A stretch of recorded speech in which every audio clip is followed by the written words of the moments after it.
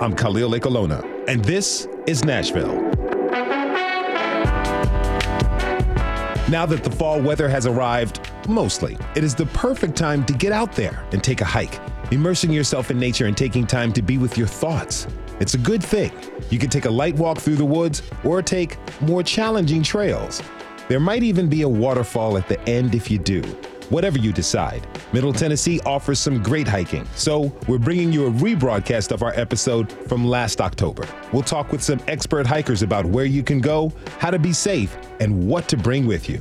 I can feel the serenity from here. And later on, we'll meet a local chef who had big success on national television. But first, you just know we had to get out of the studio for a bit. Our producer, Rose Gilbert, and intern, Tori Hoover, spent some time enjoying the beautiful fall weather at the Randor Lake State Park and met a few friends along the way. That sound, you know fall is here now when you hear those leaves crunch. Do you have a moment to talk? Sure. What's your name? Saba. Saba, nice to meet you. Hello, what's your name? And this is Mishka. What kind of dog is Mishka? She's a husky, probably mix. And what brings you out here today? We're just here to spend some family time together, walk around.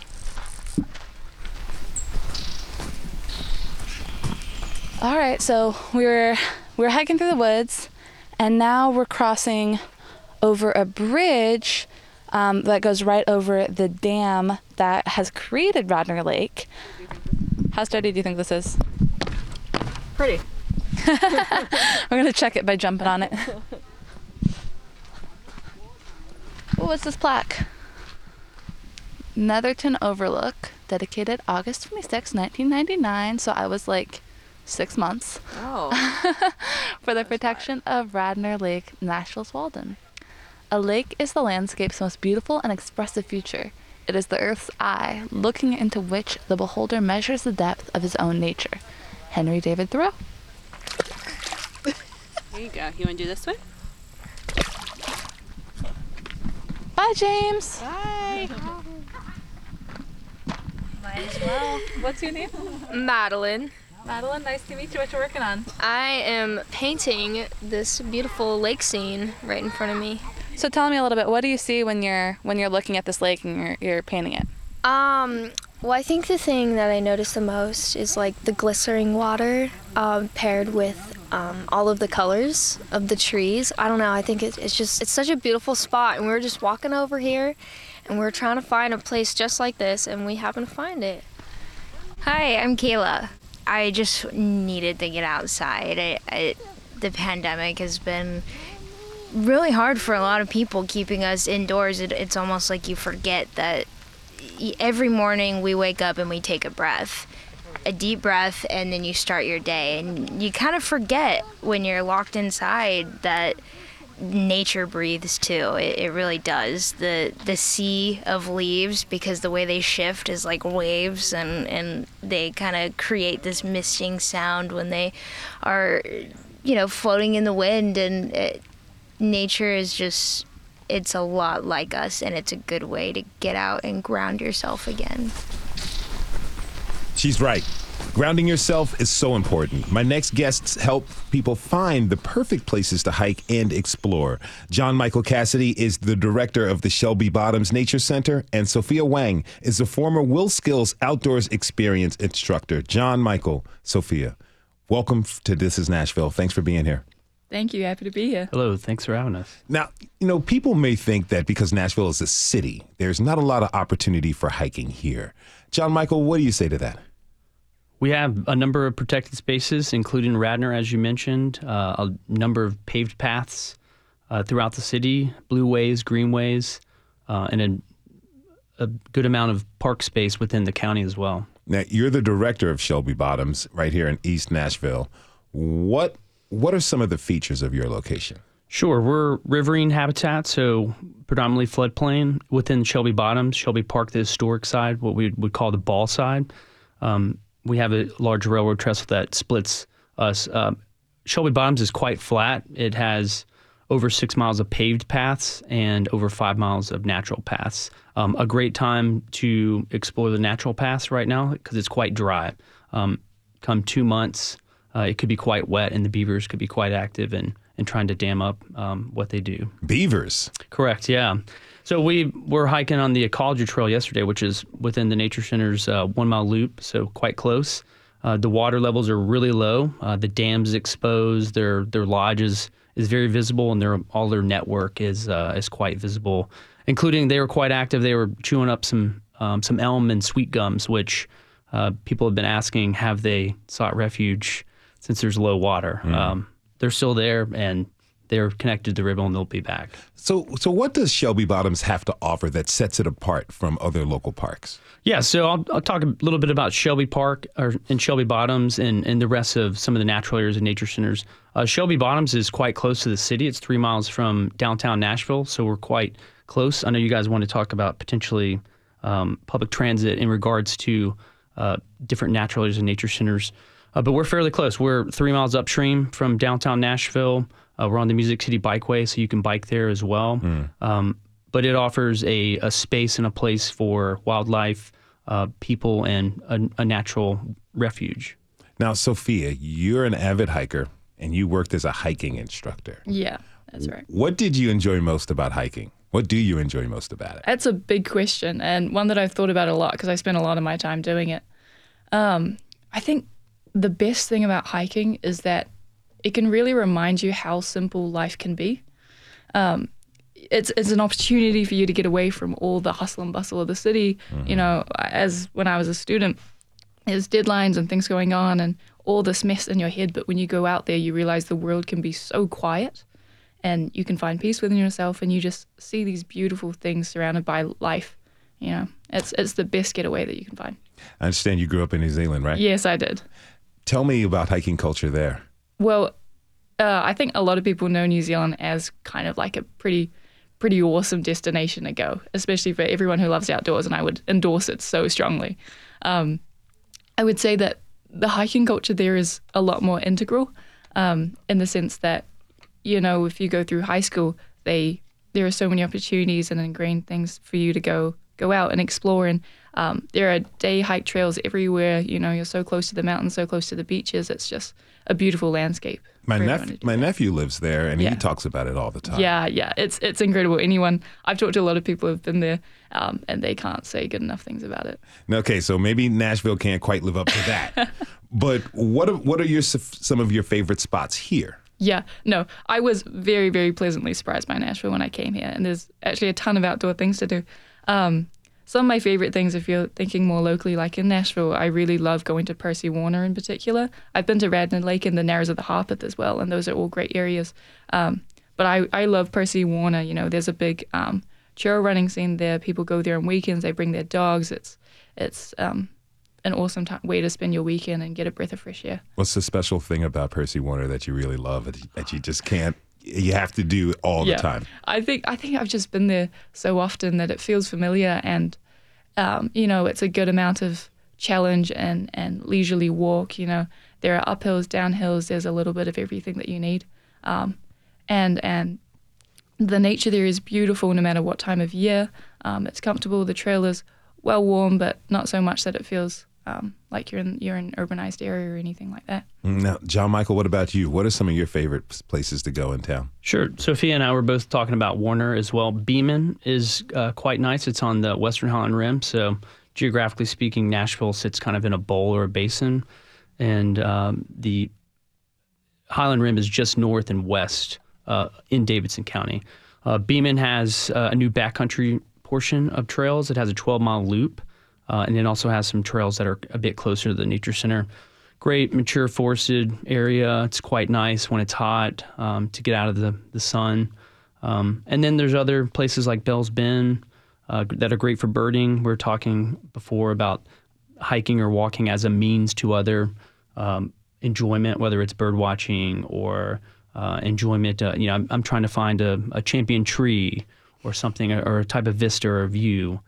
So hiking is a simple method to do that. Where do you recommend I go if I want to get out of Nashville, out of the city limits, deeper into Davidson County or maybe some of the neighboring counties? Sure. Beeman, if you're within Davidson County, is by far probably the most wilderness setting. There's a loop trail that's 12 miles, and there's two 6-mile segments within that, and it's quite protected. A large percentage is designated state natural area as well. But within the region, I'm sure some of the other speakers will speak on Mammoth Cave, South Cumberland. The Smokies aren't too far, but within Davidson County, I would definitely recommend Beeman Park. If you're just tuning in, this is Nashville, and I'm your host, Khalil Ekalona. We're talking this hour about hiking in Middle Tennessee. My guests are John Michael Cassidy and Sophia Wang. So, John Michael, what makes our area really unique for hiking? Good. We were talking, Sophia and I, she is a geology background, and I have a background in geology, environmental education. We talked a little bit about Central Basin and the Highland Rim. Tennessee has an abundance of limestone, the most of any state, the highest number of caves. Depending on where you're at within our region, there's some distinct ecoregions and habitats. We have a lot of water in Davidson County, Cumberland River, Mill Creek, Whites Creek, Harpeth. So a pretty large watershed and 2 lakes with that too. So we have a lot of blueways and greenways, an abundance of wildlife with that, and some specific areas that are quite unique, like the Hill Forest at Warner, Radnor Lake State Natural Area, and particularly in the eastern portions, there's a number of cedar glades that have endemic species that are found, sometimes not outside of that cedar glade or that specific area or county. Now, Sophia, you recently graduated from Vanderbilt with a degree in geology, as John Michael said. What did you learn about our natural environment here that makes it special? Yeah, well, Nashville's actually a really cool area. So Tennessee is mostly sedimentary rock, if people are familiar with that. And what's really interesting is that, like, thousands and thousands of years ago, Tennessee was actually all completely submerged underwater. And then as things changed, it rose up, civilization came. But when you walk around here, if you go to places like Fort Negley, you can go look at the rocks there, and it's a lot of limestone, and you can actually find these like little fossils and shells there if you just go and dig around. And it's awesome seeing like the past of it. And again, we're talking about waterfalls and stuff, limestone is a very soluble rock. And so we get these awesome waterfalls, and there's some sections of the geology that are less soluble, and they create these big cliffs, and that's why you have so many awesome, there are tons of state parks with waterfalls, and they're all around, and it really makes for beautiful landscapes. What are some of those state parks with the waterfalls? Just in case I want to go on a hike and be, watch some breathtaking beauty. Sure. Well, like one that I go to really often is Foster Falls, kind of by Chattanooga. If people can make it out there, it's really awesome. It's got awesome falls to go swimming in. There's a lot of climbing there. There's a lot of hiking there. Closer, there's like Fall Creek Falls, Cummings Falls, all of those. Well, there's a ton of things around if you just have a look. What about like someone who's either born and raised in Nashville or been here for a long time, and they haven't really taken much time to get out to hike? How does hiking in a place really change your understanding of it? Right. I think what's really nice is that Nashville is quite a big city, and there's a lot of things going on here. But the opportunity to be able to kind of explore the earth and the nature around you, it can remind you that you're like kind of a part of everything here. The earth is all one. And that you can go out and see kind of the beauty of your own state and the beauty of where you grew up, and develop a lot of pride around that as well, and see what everything has to offer outside these big buildings and skyscrapers that we're seeing a lot recently. Yeah, to release yourself from the city hustle. Exactly. Now, you mentioned beavers already, John Michael. What other wildlife can we see when we're hiking in Middle Tennessee? Sure, we talked about birds. Bird watching is quite popular. Also one of the easiest things to see for people that aren't into nature or don't experience nature much. One of the easiest animals to see is often a bird. There's certain places that are quite well known for amphibians and reptiles at Beeman. Speaking of beavers, there's a lot of beavers in bottomland areas or near rivers. You can often see them at Shelby near dusk or at night because they're mostly nocturnal. They have been spotted at other times. The bird watching is really good. I know you guys talked about Radnor as well, quite accessible. They had a pair of bald eagles that nested along some of their waterways. We have an osprey nest just behind our nature center along the Cumberland. One of my favorite birds of prey, by the way, the osprey. Okay, if we're talking choice, osprey over bald eagles. Yep. They're a little more active. The comparison would be the lion to the cheetah. Yep. Okay. I'm a cheetah person, but I mess with lions as well. So tell me, have you had any memorable encounters while you were out there in the woods? A beaver slap in the middle of the night or on a river that you're a little late to get to your takeout is always a startling experience. And walking up on beavers, being at Shelby, we're often in the park. We lead, guided hikes. That would be one instance.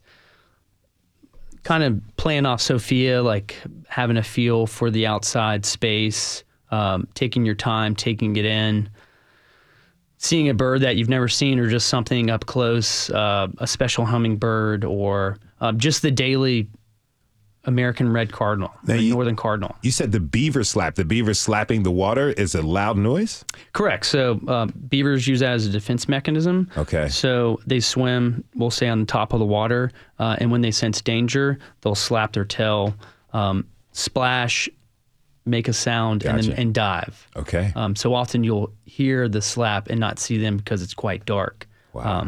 So that would be one experience. That's fun. Sophia, how about you? What is the most memorable moment in the trail? Yeah, I think, I don't know if this necessarily counts as a trail, but I was going along the Hiawassee River. I was actually in a canoe, but there's an area where you can also hike around there. We've paddled with Vandy down there as well. Yeah, it's awesome. We were going whitewater canoeing down there.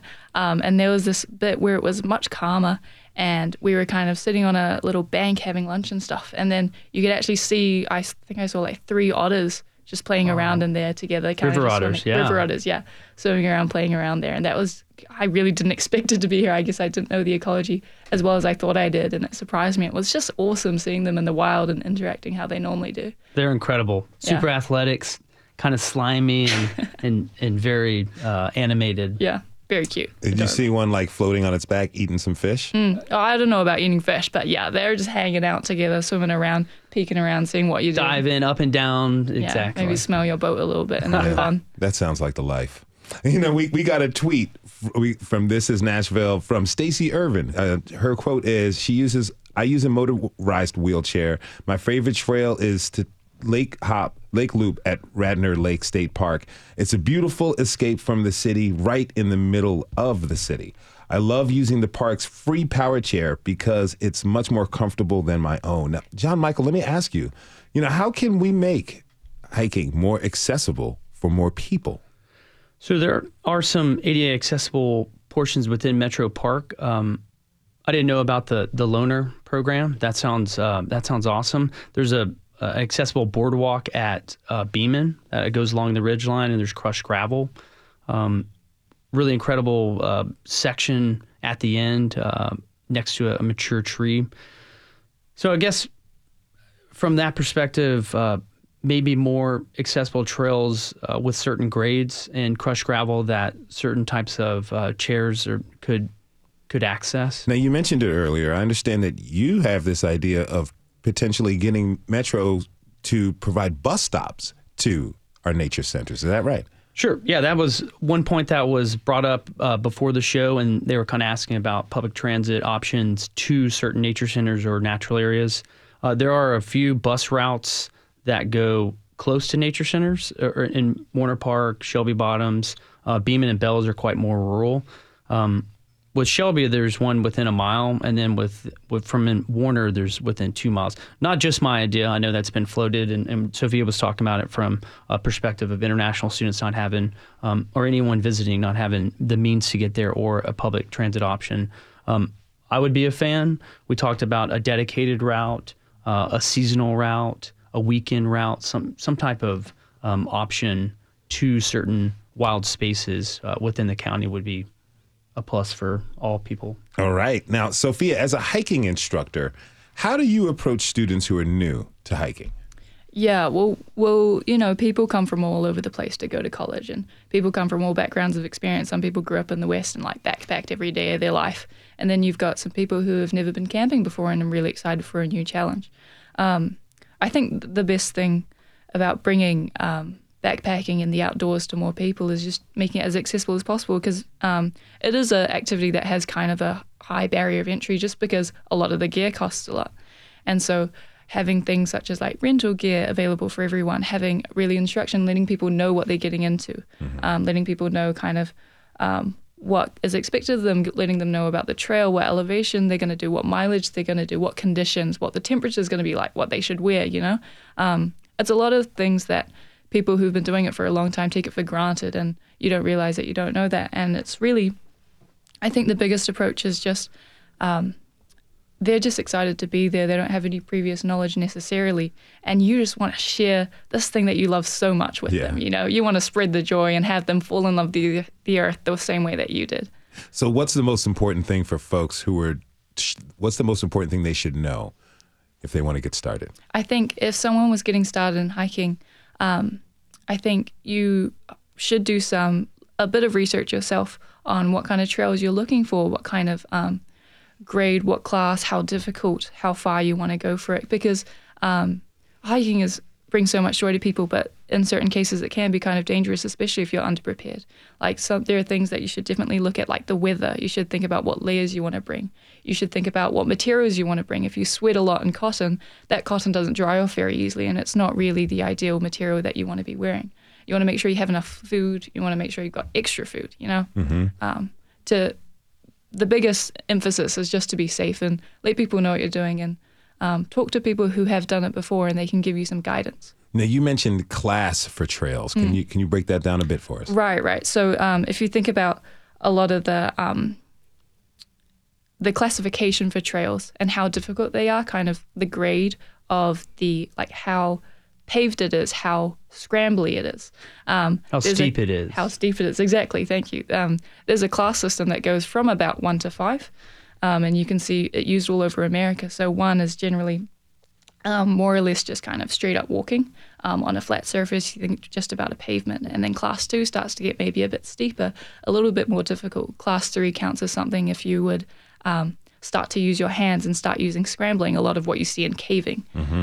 Class 4, that's when you start wanting technical ropes. So if you think about summiting big mountains and things, when you want really good gear. And then 5 just goes straight to vertical climbing. Wow. Yeah, so you can learn a lot about it and see what you're ready for, and what you want to start with. Oh, this is great. I learned a lot. That was Sophia Wang. She's a hiker and former outdoors experience instructor. She's joined by John Michael Cassidy, director of the Shelby Bottoms Nature Center. Thanks to you both for being here, and we'll see you all on the trail, all right? Thank you so much. I'll see you out there. Thank you.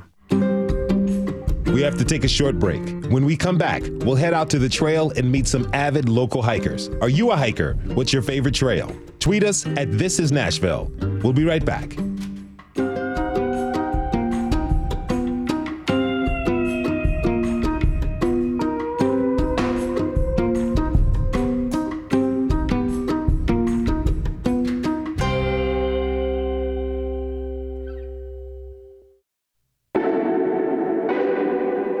I'm Khalil Ekalona, and this is Nashville.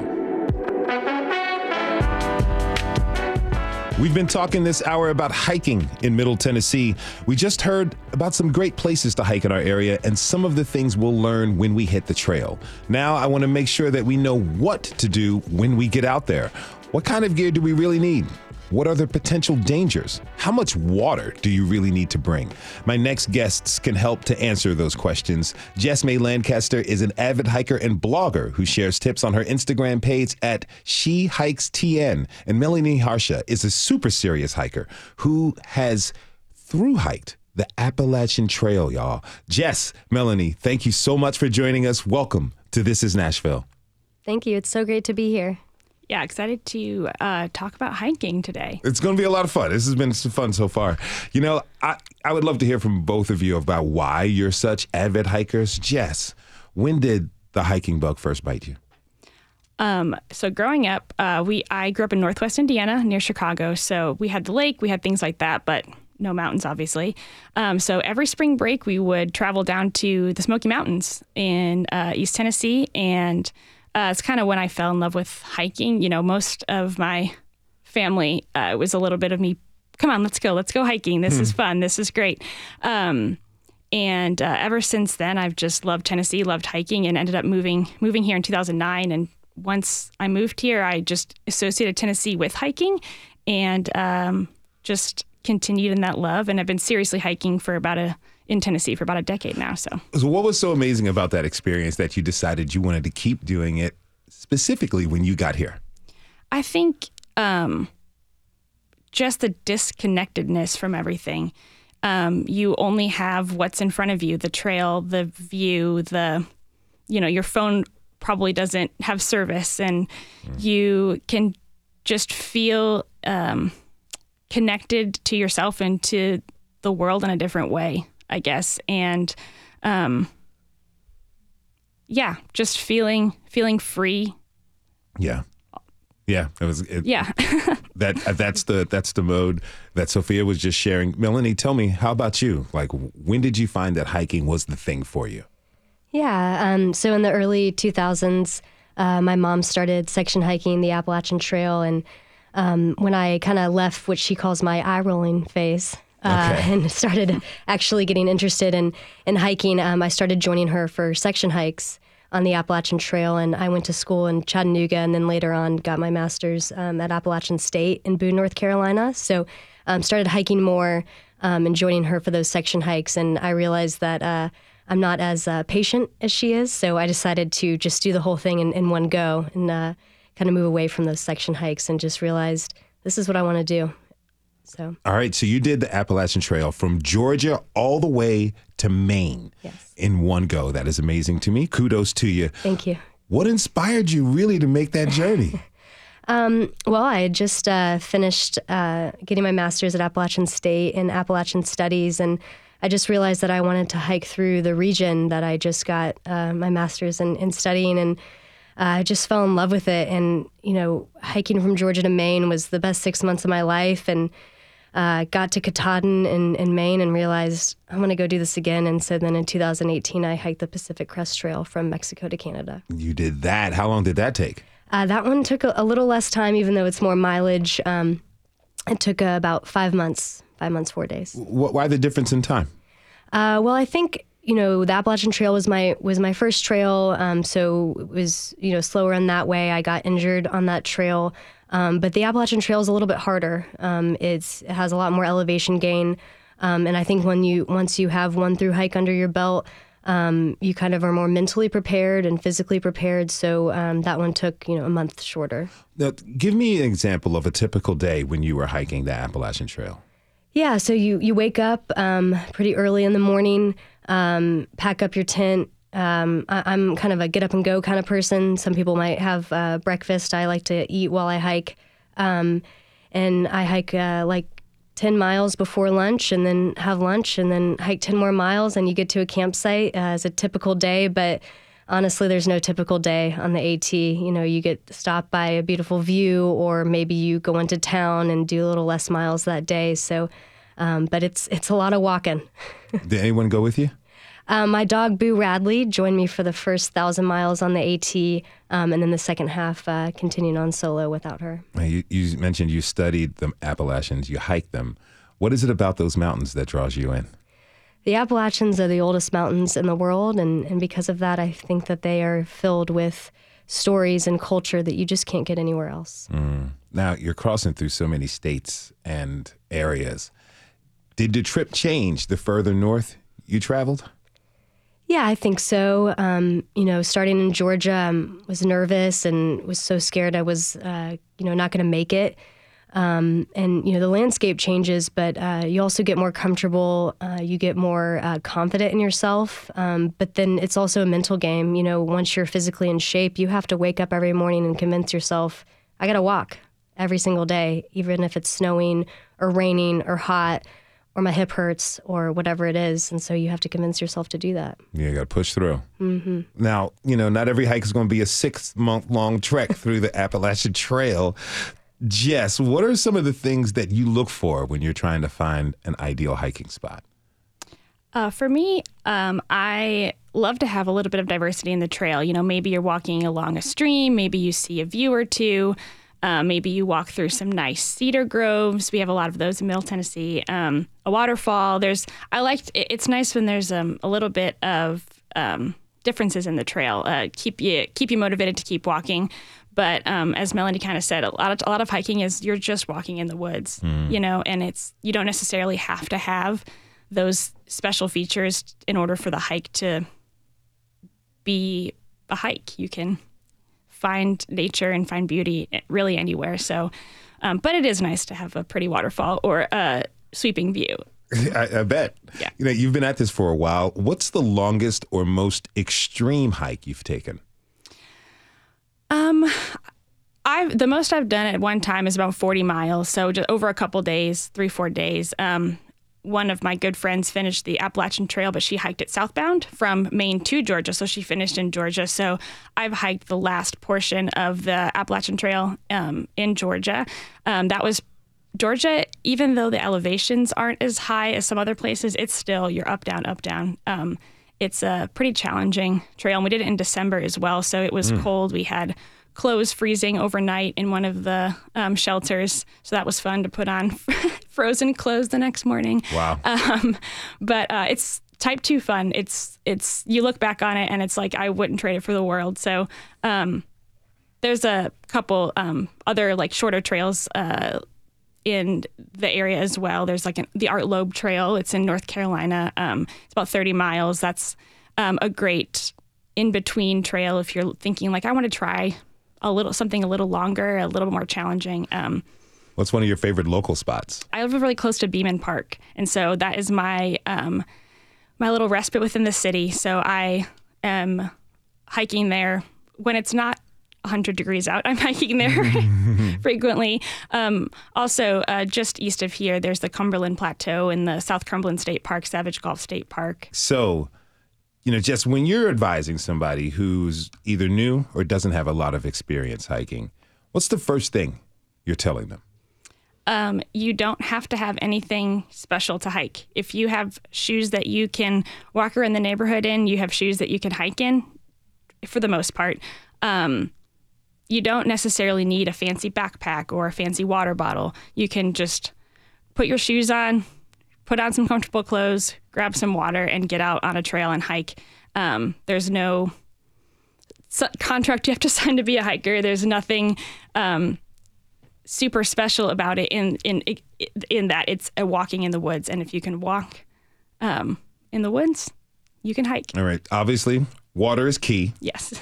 So, Melanie, how much water should people bring with them when they're hiking?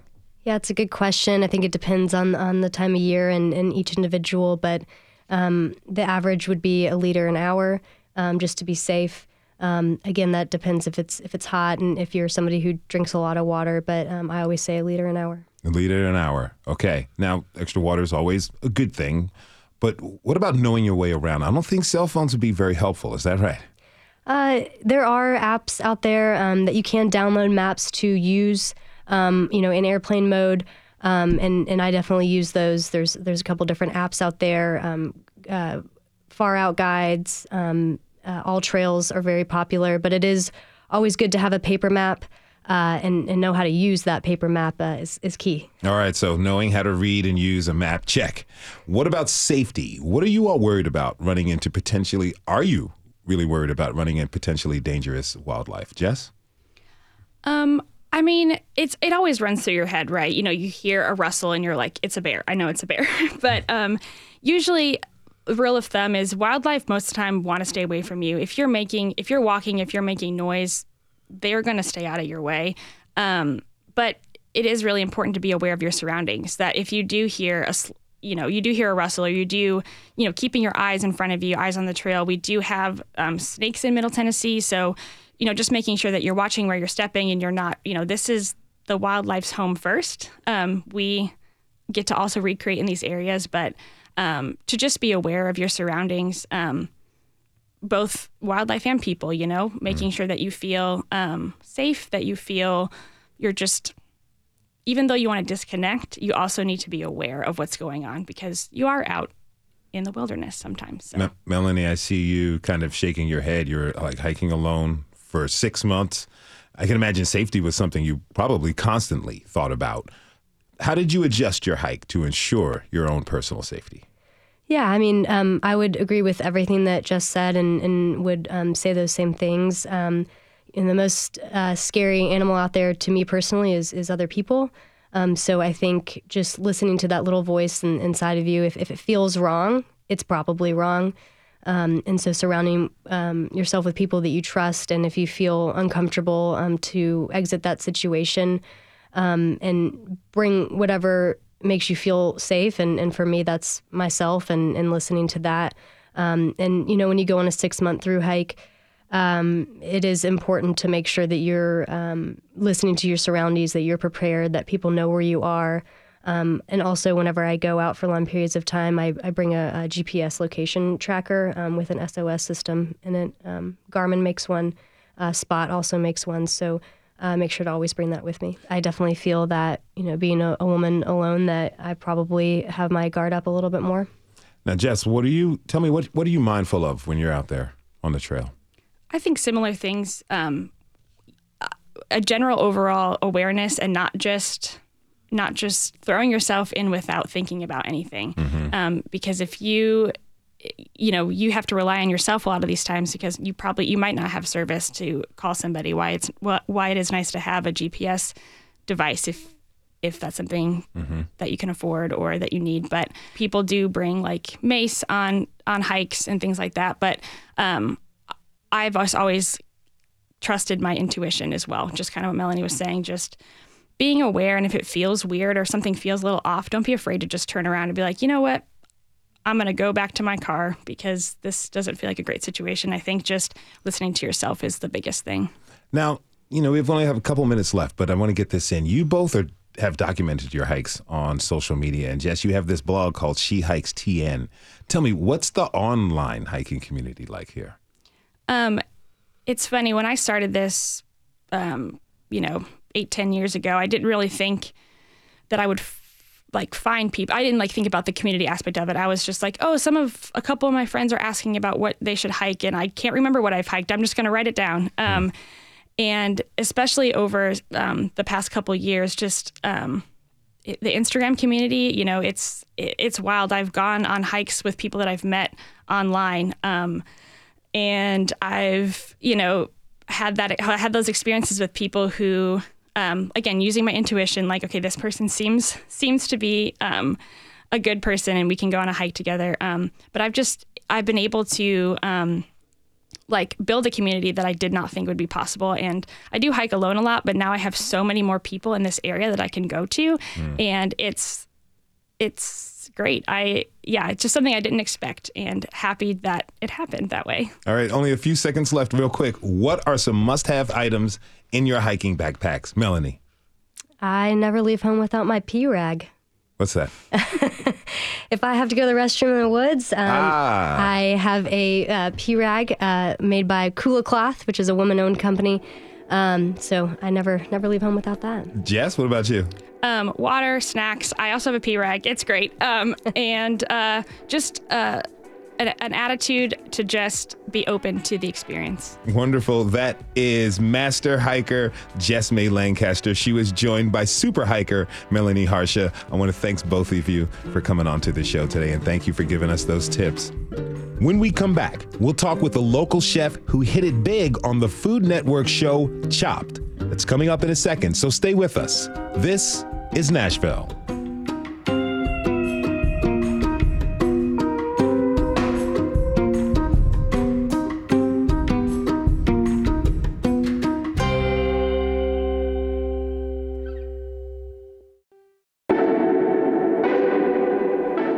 I'm Khalil Ekalona, and this is Nashville. For fans of local cuisine and the Food Network, we have your Nexus moment. Local executive chef Star Maye was recently on the hit TV show Chopped. She took home the top prize of $10,000. So she stopped by Nashville Public Radio to tell us about her experience. Bon appetit. Go Nashville! Oh, no, I'll still take Charleston. 4 Southern chefs take their turn with the mystery baskets. I'm a deep South girl. Southern cooking is the feel, the love, the passion. Who will win $10,000? We put together something that was beautiful. And who will be chopped? Chef Star Maye. Right here with you. Have you watched Chopped in the past and had dreams about being on there? Yes, I always watched the show. I remember watching the very first episode ever, like the pilot show, and I was like, oh my God. One day I would love to do that. So here you are. Yeah, 54 seasons later. 54 seasons later. I made it. You made it. You're on Chopped. Yeah. What was your experience like? It was like so surreal, really. You know, it's something that you've thought about. You've seen this show thousands of times, and you never really thought that you would be on it. And then to get the call and be like, you know, we want to fly you out to be on this show. And I'm like, oh my God, are you serious? Your appetizer baskets are ready for you. Open them up. Okay. And bless your hearts, it's vegan fried chicken, corn on the cob, shrimp, and a pimento cheese tomato pie. When you opened that basket, what went through your mind? What am I supposed to do with this? Vegan fried chicken? I ain't even never heard of that. And then I'm like, okay, so I don't know about pimento cheese pie, and I don't really know anything about vegan chicken. But those other two, I feel confident with. So we're just going to have to see where it goes. Chef Star, please tell us about your appetizer. I got an encrusted shrimp with a corn and pepper succotash with a pimento tomato sauce. Where are you from, Chef? Nashville, Tennessee. Originally from a small town in Alabama, 683 people. So I'm just a little small town girl trying to make it in a big man's world.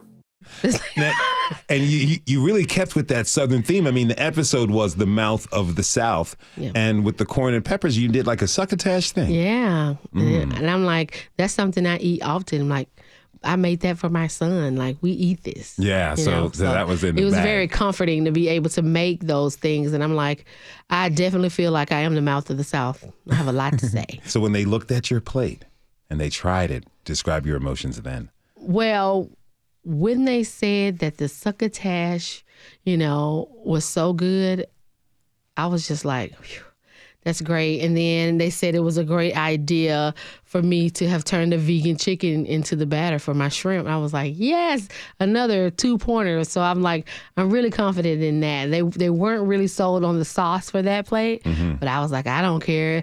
I got 2 out of 3 and that ain't bad. I put everything in it. I transformed it from what it once was to something new. So hopefully that gets me through. And it got you through. It did. To round 2. Round number 2. Where in your basket were deep fried deviled eggs, turnip greens, pork chops, and get this, biscuits and gravy casserole. Yep. What? Yuck. I was like, well, again, they've got me with 2 things I feel confident in. In the South, we definitely cook pork chops. And turnip greens is a real thing. Yes. So those 2 things I felt confident with. But I'm like, what am I going to do with deviled eggs? Deep fried deviled eggs at that. And this gravy thing. Gravy thing? Yeah, the biscuits That's how and gravy it kind of felt. casserole. Like it was eggs on the bottom, and then it was biscuits, and then it was the gravy with cheese on top. What was your approach? So I just pan-seared those pork chops. Really got a good caramelization on some onions and garlic to go inside of my turnip greens, and then just cooked them. And it just took a lot of steam and work and effort and paying attention to them. And then I'm like, what am I going to do with this? So I went and grabbed a couple potatoes and made potato salad with the rest. With no raisins. No raisins. Okay, so how did the judges? Well, the judges obviously passed you on to the next round. But They did. again, you know, as they're looking and they're tasting, what did they really like about that dish? These greens are exactly what I want in greens. I'm really surprised you did this in the amount of time you had. Okay, so we got the appetizer, check. Entree, check. On to dessert. Yeah. How did you feel about going into the dessert round? Dessert, I was afraid of dessert before I even got there because I can make desserts, but it's just not something I do often, and I'm not very versed in. Okay. What I do make, I make it, and it's phenomenal. But that has not been a concentration for me in my career. Okay. So I'm not very confident with desserts. So before you even got there, you were nervous about it. Already nervous about desserts. It was probably on your mind, but definitely during and after round 2. Oh, yeah. It was really on your mind, right? Yeah, exactly. Okay, so you open this basket and you see banana pudding cheesecake, sweet potatoes, dehydrated marshmallow bits. I can imagine those are like the kind you find in Lucky Charms cereal. That's exactly. And Tennessee strawberry cream liqueur. Clock starts now. Dessert time. I'm like, I just don't even know what you want me to do with this. Because none of this stuff look like it goes together. Bananas, cream, cheesecake, sweet potatoes, and marshmallow pieces. That don't go together. No. But I made it go together. How did you make it go together? I took those marshmallow pieces, so I turned it into dust and mixed it with graham crackers. I made like a crust, right? Mm-hmm. And then I took the sweet potatoes and I cooked them like candy yams, like regular sweet potatoes with a little bit of cinnamon and brown sugar and vanilla. And I cooked them down pretty good, you know. I like to leave them kind of chunky, but then I also didn't know if I would be able to cook sweet potatoes from raw sweet potato to a done sweet potato in less than 30 minutes. Yeah. High. I had to just cook everything on high. And then I took the pie and I broke it down with I put the liqueur inside the potatoes and I put the liqueur inside of I took the pie and mixed it with peanut butter and I put a little bit of the strawberry cream in there. Okay. And then I was like, what else can I do? Oh, you know what? You need a little crunch. Candy pecans. I'll make candy pecans and put it on top so you have a little crunch, right? Ooh. And the lady was like, I could hear her saying, I'm very nervous about Star. She's got a lot of things going on and I don't know if she has enough time. And I was like, I don't either, girl. I'm just going to do the best I can do. So that's kind of how I felt. And when they were counting down at the end, I'm like, oh my Lord, are the pecans crunchy enough or whatever's. But then I left it all out there on the table. So whatever is whatever. All right, Chef Star, what do we have? It is peanut butter, banana cream, sweet potato, topped with candied pecans and a graham cracker crust. Make sure you get all the way to the bottom, all right? Did you think about any family members as you were cooking these meals? Oh, for sure. Like most people who know me understand that my family is a big inspiration for what I do. My grandmother and my mother. And it just so happened the day I was filming the show, it was like the 1-year anniversary of my grandmother's passing, the exact day. And I'm like, I'm already so emotional. I just can't think about it. And that's how I was getting myself. But at the end, once I made it through the second round, I'm like, well, girl, if you're going to be here, then let's work it. Yeah. You know, Yeah. Let's get the job done. So I really felt like, you know, I could feel them pushing me in the background, like, yeah, girl, you got this, you got this. Mm-hmm. And I did need that push, and it was great. Okay, so what went through your mind the moment you won? Well, it took like a minute for it to register that it was me that won. It was like, this dish has been chopped. And I was like, waiting for him to lift it. And then I looked in there, and I was like, oh, that's not my dish. And then I was like, oh, that means I won. Chef Star Maye. Guess who the chopped champion is? That would be you. That would be you. Congratulations. Come on, Nashville. Yeah, Nashville. Man, it feels amazing. You won $10,000. I did. Did you walk away with anything else? Yeah, bragging rights. That's the best. Bragging rights really do rule. They really do. I mean, they could last forever. Yeah, I'm gonna make it last forever. Mm-hmm. I'm thinking about getting some new artwork on my body that says "Chopped Champion." Hey, you better. That's right. They let them know. Yeah. So, what'd you do with your winnings? Well, I took a portion of my winnings and donated it to 2 local nonprofits. One called Cafe Momentum, and they work with justice involved youth and giving them a different platform as far as education goes and enrichment in life. And they teach them culinary skills. They get Serve Safe certification. and they get out in the workforce and learn a great skill. And then Elevated Development, which is a financial literacy program for youth as well. So both of those touch really close to me because I wish I would have had them growing up. Chef Star Maye. Yep. Congratulations. Thank you so much. Thank you for being with us. All right, you got it. Congratulations again to Chef Star Maye. You can see Chef Star's win on the Food Network. We want to thank everyone who tuned in this hour. This is Nashville is a production of Nashville Public Radio. Today's show was produced by Rose Gilbert and Char Daston. Our technical director is Laura Boach. The masterminds behind our theme music are LaRange and Namir Blade. Special thanks to our former intern, Tori Hoover and Julie Height. Listen back at thisisnashville.org or wherever you get your podcasts. The conversation doesn't end here. You can tweet us at This Is Nashville, find us on Instagram, and tell us what you want from our show by filling out our quick survey online. This is Nashville. I'm Khalil Ekolona. We'll see you on Monday, everybody, and be good to each other.